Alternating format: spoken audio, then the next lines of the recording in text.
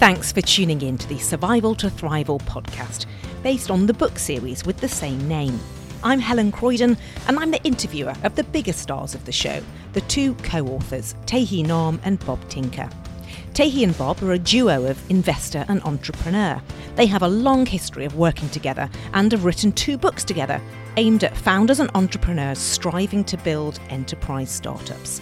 This podcast is based on the themes, advice and real-world stories from their book series, Survival to Thrival. If you enjoyed this, please like it, subscribe or share it with your network. Hello and welcome to another episode of the Survival to Thrival podcast. Today we're focusing on building a company as a distributed team. Building a startup is hard. Building a startup while distributed is even harder. So let's talk about what's different. Me, Tahi and Bob are joined by a special guest this episode, the head of sales from Honeycomb, Chad Malchow. Chad was Chief Revenue Officer at GitLab, which was built from the beginning as a fully distributed team, and is now helping transition Honeycomb to become a distributed company. So this is really topical to startups now. How does it affect a startup, the management and productivity of a team? Chad, welcome. Thanks for joining us. Thank you very much. Thank you for having me. What are the biggest things that you found about building a company while distributed? The biggest thing I see that changed when you're going distributed is connectivity, the relationship building of your team, of the team in general, the communication, collaboration that happens when you're typically in person. And then the hiring, onboarding of individuals becomes very different. And finally, just the transparency of what's going on. You don't use your eyes to see people working. You have to rely on documents and really trust on the results, not how people are doing it. Right. And Tahi and Bob, I want to bring you two in here. Does this resonate with the new way that you're working now as newcomers to distributed working? Yeah. So the thing that, if you think about what what a leader does in a company when they're building a startup, like there's all these sort of things that we just do. Right. We hire people, we walk around and talk to people, we get people together to talk about problems, we work on decisions, we, resolve conflict, you build culture, like all these things. And, the thing I've seen that I've struggled with is that a lot of these things just change when you go remote, and sort of the muscles that we've all built sort of out of habit, at least for me over the last 20 years, are now having to get rewired and sort of rethink how we do that as part of building a remote team. There's sort of a before and after for me that I think is been particularly interesting. And Tahi, I don't know whether you have any sort of thoughts on what you've seen, because you actually work with a large number of companies as well. Well, I'm personally experiencing how we go from working closely together in an office to working in a distributed manner. And to be honest, it's been a learning experience for me just personally, and realizing how I need to change, in terms of how I communicate. And one thing that I had the privilege of talking to Chad earlier is realizing the importance of documentation. And so adding that has had a big impact on how I've been able to work effectively in a remote basis. So Chad, when you're working at GitLab, and they were one of the first big companies to be fully remote, how did you do all the decision making? Can you describe how that played out? Definitely. The thing at GitLab is we never looked at specific meetings to come to consensus and have a decision-making process. It was all asynchronous. And so the brainstorming, the thought process would all happen in whatever it is, Google Docs, a Quip Doc, and a GitLab specifically was in our issue tracker. And so if you had an opinion, and everybody in the world, not just the company, all our contributors had an opinion, we wanted to put it on there. And so we used the time asynchronously to hear people's opinions and to then change our minds or to ask questions and dig down into it. And ultimately, it was who's going to be the person who wants to, who's going to champion this decision. Now, ultimately, the CEO makes the decision, but who's the champion that's going to take there, who to use the data, say, here's the problem, here's what we're going to do. That was very effective for us because we got multiple people's opinions on the problem, on the possible solution, able to formulate, okay, what's our first iteration of this. So at GitLab, which actually supports my own belief, is there's nothing around. We don't focus on perfection. We don't want to make things like absolutely perfect here. It's all iterations. And so we make the decision process based on what's the first problem we want to solve and then tackle the second one once it becomes known to us. That's fascinating, Chad. So there was classically, the way, in my operating history, you make a decision as a team is you'd get everybody together and call a meeting. And what I'm hearing from you is that was actually done asynchronously. Was that done asynchronously all the time, or would there still be times when you'd call a meeting to make a decision? Like, love to hear how those two things sort of balanced out. So most of the time it was done asynchronously, not all the time. So there are definitely, bigger, I'll call it business decisions. Those were done like on executive team call. We'd come with our data, we'd come with our opinions. We may have disagreement, but are we all on board with this? Are we all aligned on moving this direction? And that did occur with some of the bigger discussions we had on a business level, less tactical, but more strategic. Chad, you mentioned at GitLab you had these executive team calls. Can you describe a bit more about like how often, who was on it and how it was done? Yeah, we had a weekly executive team call that were all the reports to the CEO. So whoever reported to CEO was on that call. There was always we use Google Docs at GitLab. There was always a standing agenda. You would put whatever you want to talk about on there. So this wasn't CEO run. It was the entire group run. What is important for us to talk about? We would always put in there links to where people can go read about documentation, about the topic, and come with opinions. Everybody was expected to put their questions down beforehand or to document as we're having a discussion. That was a big learning moment for me at GitLab is I don't normally talk and type at the same time. And so we had to get this, train ourselves to say, okay, I just said this, let's record this meeting, document it, so we don't lose it over time. And it was also just a running agenda over time. So we can look back in 3 months and say, hey, here's the discussion. We also had a quarterly offsite.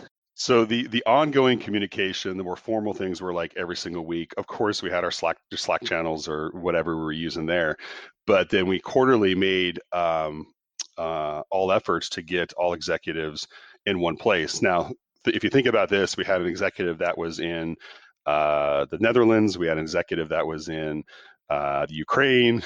Executives all over the world. So flying them in here was time. So actually, let me interrupt you for a sec, Chad. So your offsites were actually physical. So you guys made the decision to say, hey, look, everything's remote except for when we do offsites, we actually do get people together. Yes, because we recognize that there's still that need of having that like face-to-face connection, building the relationships that are very hard, if not impossible, by doing on a video conference. It must have been very strange when you left GitLab and went to Honeycomb and then went back to a normal working environment. Did you notice that things didn't work as well in a team that were working together that had worked better when you were fully distributed? Yeah, so you use the word normal. Like normal to me is being distributed now. so going into this office environment is what is different for me. And when I started Honeycomb, it was actually coincidentally their first week of doing a work from home. So they've already, before I joined, was putting their muscles into practice of, hey, once a quarter, we're gonna have everybody work from home to see how it is. It just happened to be my first week. And the second week was COVID shelter in place. So everybody was forced to be distributed at that time. One thing I was actually quite impressed with when I came to Honeycomb is their documentation. I mean, they have already started a lot of the things that I found necessary at GitLab is just documentation. Yes, they had the tools, they used Zoom, so they used Slack, so they had a lot of tools, but having the documentation, the onboarding docs, you name it, on accessible to anyone and anywhere in the world, that was a huge step forward. Chad, you've mentioned documentation several times. Maybe for the audience, you can share with them the power of good documentation and what that means to the company, especially from your GitLab experience. Yeah, keyword there is good documentation. Too much documentation, can't find it. Yeah, my experience, learned from Sid, the CEO founder at GitLab, was if you have a question, document it and get the answer, because someone else in the company at some point in time is going to have the same question. So it's a productivity, it's efficiency thing, which is great. And it also helps people learn. So when you're asking questions, and instead of telling somebody what the answer is, here, this is how you go find it. This is who you talk to. So that right there built relationships, because now I'm going to people that can help give me the answer that I've never have talked to before, or may not talk because they're outside my department. And the key with the good documentation is have some organization, have some guides on how you're documenting stuff. People know, at least in the development world, there's technical documentation, and we do a really good job of like breaking things down, and here's how you get started, and implementation and problem solving, troubleshooting. It's that same mentality when you're talking about people is, how do I frame stuff? Here's my onboarding. Here's my personal professional development stuff. Here's at GitLab, the entire handbook, my entire sales playbook was public. Now that's like forbidden for a lot of companies to think about. Oh, here's the playbook. So if you're a customer, you know exactly what sales stages we're going through, you know what type of questions we're going to ask. That helps get everybody on the same page, but also helps people join the conversation and have an opinion, say, hey, I really think this would work. One of the things, rewind back to like 2015, 16, as Mobile Iron was scaling, we worked hard to try and get documentation down. And, we had a lot of centralized storage, we had wikis. And I think one of the things we struggled with was when documenting things, how to do it in such a way that it ends up being useful over time and it doesn't just get bloated. Because like one of the jokes was, it's on the wiki. It just sort of became this giant pile of documentation that, because everything was written down, it eventually sort of got to the point where I'm not sure it actually helped us achieve what we wanted to achieve. So do you have any advice and sort of thoughts for sort of how to balance that so it actually doesn't become just a giant pile of written stuff that's hard to use? Great question. What I learned at GitLab was, don't just say it's over there. Don't say it's on the wiki. Don't say it's on the handbook. Is actually provide them a link. So it helps you understand, is it easy to find? Where did I think it was? Is it still there? So it's almost like leading the horse to water. I'm going to take them to the trough. Here it is. Now, they might have to go to the page and find it. Eventually, as companies grow, just like there should be an owner of technical documentation, there needs to be an owner of just the internal processes and the documentation. I kind of think about the old school. You have the library of the librarian. You walk in the library, it's like, oh my gosh, where's these books? You go ask the librarian, well, it's down here, it's in this section, it's on the third shelf, whatever it is. It's almost what you need there to make sure that you don't get to the problem you just said, which is, I don't know where it's at. It's on the wiki. Where's that at? That's interesting. That's an interesting point, because I think the challenge we had going through trying to document everything is it was very organic. And there was sort of on purpose, not a centralized owner. So what I'm hearing from you is that you need to have sort of some centralized owners of the documentation just to make sure it's sort of staying current and being used and being structured, or like, how did that actually work? Yeah, I'd say there's a balance here. So when you want everybody to contribute, that's the goal of making it transparent. And when everybody can contribute, so at GitLab, again, we would make our changes. We would put our merge request in there to say, hey, I want to add this or delete this or whatever in there. And then some manager would be able to accept that merge request. When you have 20, 50, 100, 1,000 people making changes, it can become very chaotic. And again, there's a process of kind of approvals that should probably happen. Great, you made this suggestion. Who's going to approve where it actually goes? So whether or not you have a person or two that's that kind of librarian out there, it's more about whoever's approving, putting that information in, whatever that approval process is, they should hold that responsibility to say, okay, is this the right place? Is it current? Everybody, I truly believe everybody should have the ability and should always contribute to internal documentation, because everybody has their own perspective, their own experience. In terms of like building the playbook and building the teamwork and building the processes, and like, how did you talk about building a sales team completely remotely? Because I know there's going to be a lot of founders and early stage folks out there that are right now like trying to figure out how to build a sales team. Yeah, I mean, when you think about a playbook, the way I think about a playbook is it's a guide. It's a guide in What are the repeatable behaviors, actions that lead to success? It's a balance of art and science. It doesn't mean, hey, everybody do this and you'll be successful. Those are robots. So when we deal with the playbook, it's the things that we as a business and how we want to operate. Like, what are our sales stages, or how do we do things? That's a business thing, and there's certain requirements that every business has on deal preparation, deal documentation, whatever it may be. But I go back to, it's kind of a guide and always sharing, hey, here's what I, as the manager or your manager, is going to be looking at. So I think it's very important for an individual to know what their manager is looking at for that person. And so that's the documentation piece. And whether you're using like a Salesforce dashboard, it doesn't matter. It's here's what we're tracking here. The distributed piece is, I mean, first and foremost, you have to have trust in the individual that they have the same goals as you, meaning I want to go kick butt. I want to crush my sales numbers. You have to have trust that they're doing their job. So it's less about punching in the clock, have you work 6, 8, 12, 10 hours? Are you getting the results that are expected of you?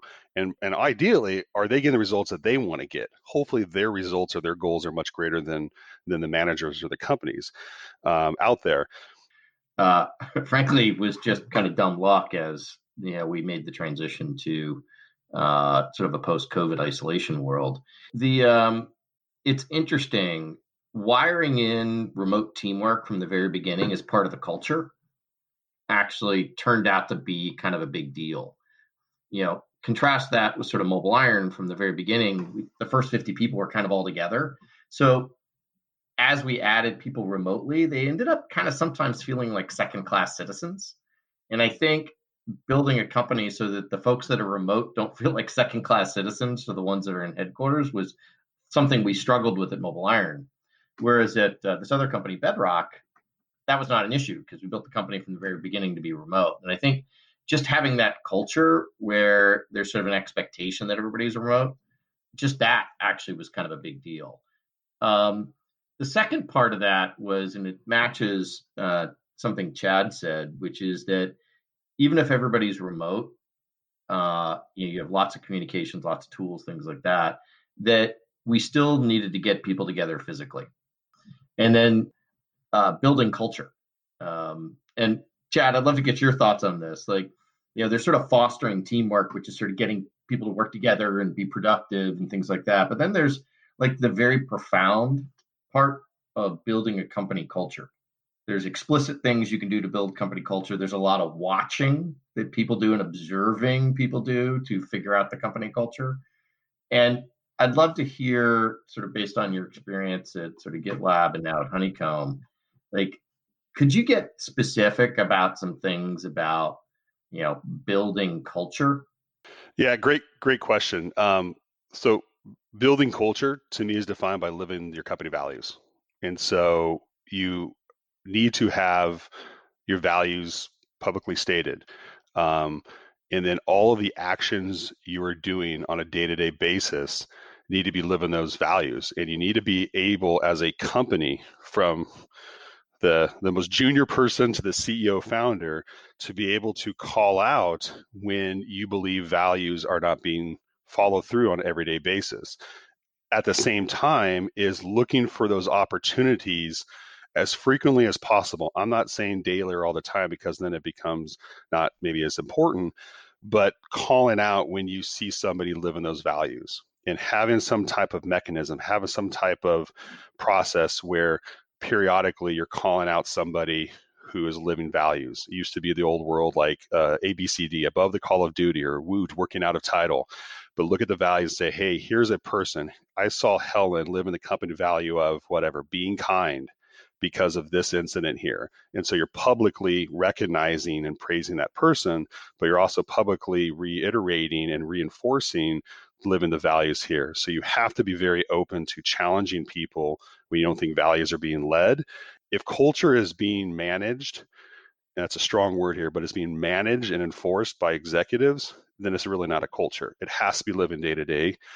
The executives can look at it and say, okay, are we as a company living culture? So at GitLab, I mean, going from 100 to 500, and I can't even imagine what it is now at 1,500 employees distributed, and you're bringing on that many new people, I know that's one of the biggest questions they have asked themselves, and probably any company, is how do we keep living our culture when we're doubling every single year? And again, you are expecting, I don't want to say the word hoping, but you're expecting every single person that has been employed at that company to be stewards of that culture. Tahi, do you have of any of the startups that you've worked with talked about how they're fostering culture? They're doing what, as Chad said, that it's really important to be very clear about your culture. I think working distributed forces companies to be more clear about what they believe in and what they do. That when you meet in person, it's easy to sort of leave with the impression everyone knows what to do and we've agreed on everything. But when you're working distributed, you have less of that sort of false impression. But I want to go back, Chad, to the beginning. You mentioned there were 4 major themes, and 2 of them were like onboarding and transparency. Onboarding obviously, relates to these new employees, and transparency, how you deal with them. Maybe you can give people a few more comments on those 2 topics. Yeah, when you think about the onboarding process, I mean, gone are the days that you bring everybody into your headquarters, they sit down for a big training session and rah, rah, rah, and here you go, and it's a day or 5 days, and go out and fly out of the nest and try to survive. In this case, also try to thrive out there. So onboarding, it comes with the transparency piece, is documenting what there's a company onboarding, and then for me, there's a sales onboarding. Here is what I believe you need to do to build a foundation to be successful. It's self-paced, we guide it. I'll put guys in there in terms of what I expect in week 1, week 4, week 12, up to 3 months out there. And a lot of that is also pipeline building or closing business. So it's not so much just the revenue number, but again, what is expected to build the foundation for them to be successful. And it's self-paced, but doesn't mean that you as a person, the individual contributor, the manager, kind of walk away. It's up to us as a team, up to the manager to check in and say, okay, this time we're going to see how you're doing. So it's almost like that self-evaluation. You're sharing successes as a group. I've always tried to bring on at least 2, if not 3 people at the same time. It's not always possible, but it's nice when you have a teammate or 2 that you're kind of in this journey together that you can work off. We were very fortunate to hire 2 new reps at Honeycomb at the same time. So that was great. And you get to see how they're doing. Now, it's not competitive in a negative way. Hopefully it's competitive in a positive way. But if you're seeing how people are progressing and you get feedback, and back on the transparency piece, is I make it really clear to everybody that joins the company or my team, is make this document better when you're done with it. What are you going to contribute next to make it even better? Because there's no way what I put down is near perfect or great. I love that. This idea of sort of the co-creation and evolution of sort of these documents and, these tools, and this idea that you're not just a passive consumer of these documents, but that, your job is to make it better. I love that as sort of a theme in a culture. And I think that's a sort of interesting takeaway for me here, that, building the culture around documentation is not just writing it down, but that everybody's job is to, as they interact with it, their job is to make it a little bit better every time. Hey, Chad, sort of a follow-up question to that. In terms of onboarding, I get how, and I think it's probably clear to the audience out there that you're the person leading sales. So you're probably driving sort of the sales onboarding and, the expectations and the content that's part of the sales onboarding. For the company onboarding, who owns that? Yeah, it's a great question. It also depends on the size of the company. So if you're fortunate enough to have formerly I guess known as HR, but a people or a culture department. So GitLab had a chief culture, chief people officer.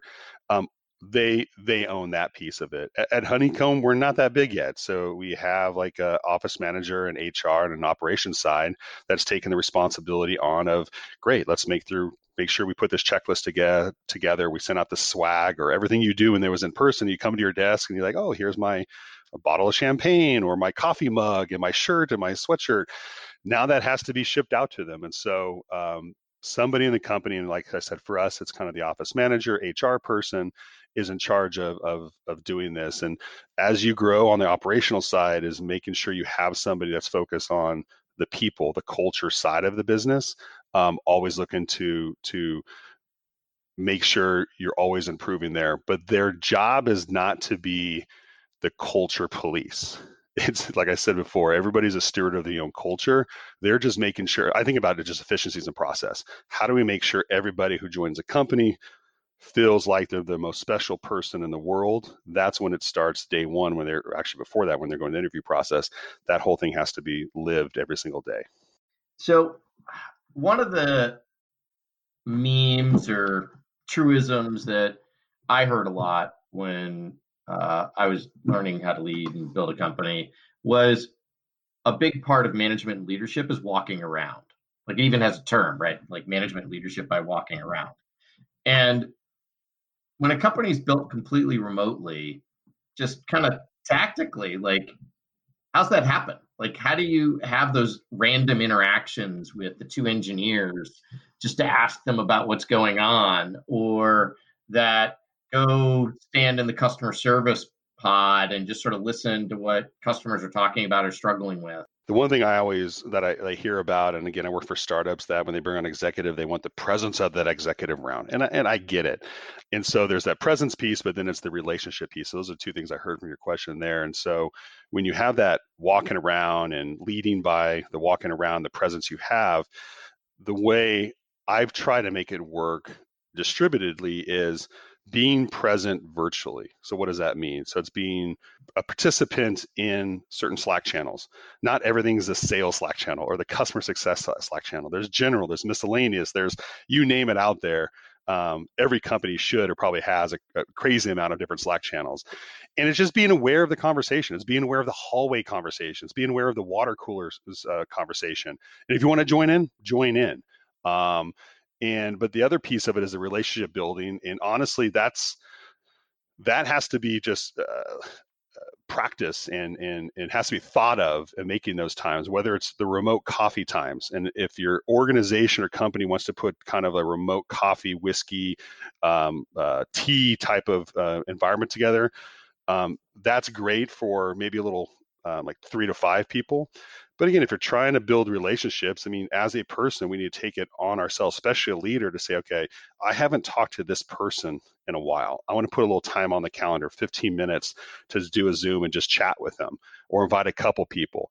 I know at Return Path, even before GitLab, our CEO, as we grew from, again, 20 to several hundred, he would have, when we in the early days, one-on-one conversations with everybody. Well, eventually that just can't be, it's not feasible. So then in 1 to 10, then in 1 to 50, but he always made the time to sit down when he went to one of our offices to have a conversation. And it might have been a bigger conversation, but it's kind of like an AMA, ask me anything with them. So those are things you got to think about is who do you need to have? Who should you have that one-on-one conversation? How can you have a one to few or a one to many, depending on kind of, I think as you become higher up in the organization, especially CEO, that's the biggest challenge you're going to have is how do I have those relationships I used to have when we were 20 people?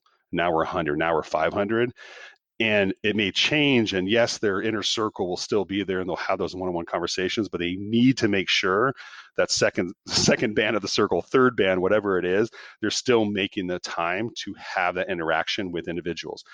And whether you're a VP or a director, again, however large a company is, you still need to do that when you can, and just be, like I say, present virtually. Well, Chad, thanks so much for all those insights. It's absolutely fascinating. So can you just sum up before you go in one sentence, what are the 3 most important things for a fully distributed team to be doing? Be thoughtful and make it part of your everyday to stay connected and build relationships with people. Don't let the excuse of distributed be an excuse. Find the positive in it. The communication and collaboration, I believe, actually will become better. It'll become more apparent in a distributed environment if you do things to encourage the communication and collaboration and not think about, oh, we have to have a meeting. So working more asynchronously. And the third is around the documentation is encourage yourself, encourage the company, encourage each of the individuals to continue to document. Don't worry about, is it perfect? Did you say the right thing? Is in the right place? Get it documented, and then figure out how you can optimize it even better as you grow, and let the company, let the individuals help guide you on how it makes it easier, more productive, more efficient, more effective. Brilliant advice.